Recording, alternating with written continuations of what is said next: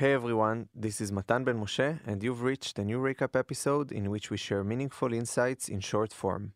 The recordings you will hear in a moment are from Startup for Startup's latest Unplugged conference, which was held in November 2020 and was all about business partnerships.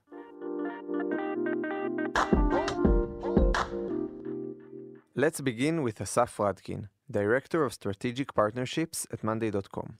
Asaf shares some of the things to know or think of when starting a partnership program.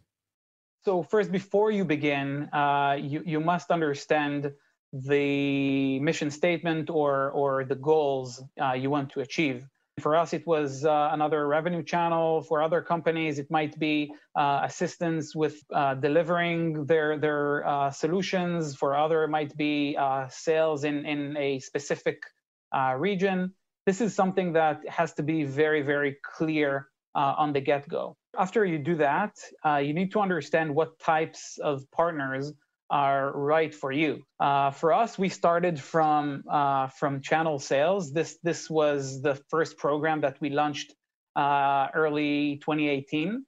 In addition to that, we also really try to understand what is the profile of those partners, the size of the company, what are other solutions they're selling, what is the culture of those organizations, what are the resources that we ask them to put in. At the get-go, there were several stuff that were pretty clear for us. So it was really important for us for the partners to generate fast revenues. We understood that this way we will get the resources from them and the mind share.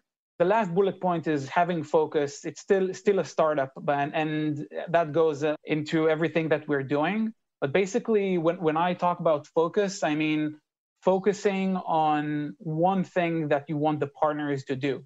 So right now, partners are companies. They do a lot of different stuff for us, from sales to marketing to professional services to customer success to pre-sale. Everything, all of those resources they put into the partnership. But when you start, you need to focus on one thing. So we wanted them to do sales. That's it. You just need to do sales. What if the customers will not retain with us in 6 months, in 12 months? That's fine. It's not fine, but we're not going to be focusing on that. It's more important that they will know to do that one thing really, really well. After figuring out what type of partnership we're looking for and focusing on a common goal, it's time to actually recruit partners to our program. Barak Zigdon, Partnership and Global Resellers Manager at Monday.com, shares insights about targeting and reaching out to potential partners. It all starts with the planning. So, short and long term, partners goals based on a go-to-market strategy. Which markets you're going to attack? Assuming, let's say right now, you want to focus on countries where you don't have a good, sales team present there, or you want to go to countries where there is a vibe or there is a noise around your solution. So in my opinion, prior to the recruitment process, just really map out the entire world. You can't just say, I'm going right now all over. I'm recruiting in US, I'm recruiting in LATAM, I'm recruiting in APAC. In my opinion, and it doesn't work like this. There needs to be a focus, because once you start discussing with people from a specific territory, you also learn about this territory. You're gonna take what you learn from this territory and of course apply it into your channel sales and sometimes even direct sales. So you need to define the right partner, define what size of partners. You understand that at the beginning, when you're small, you're not going to catch the big fish, right? It's going to be very, very hard for you to go and grab and speak and recruit the biggest one. So you have to really, go to the smaller ones, medium-sized one. You have to understand, if they're in the right geography, like you said, what are their capabilities?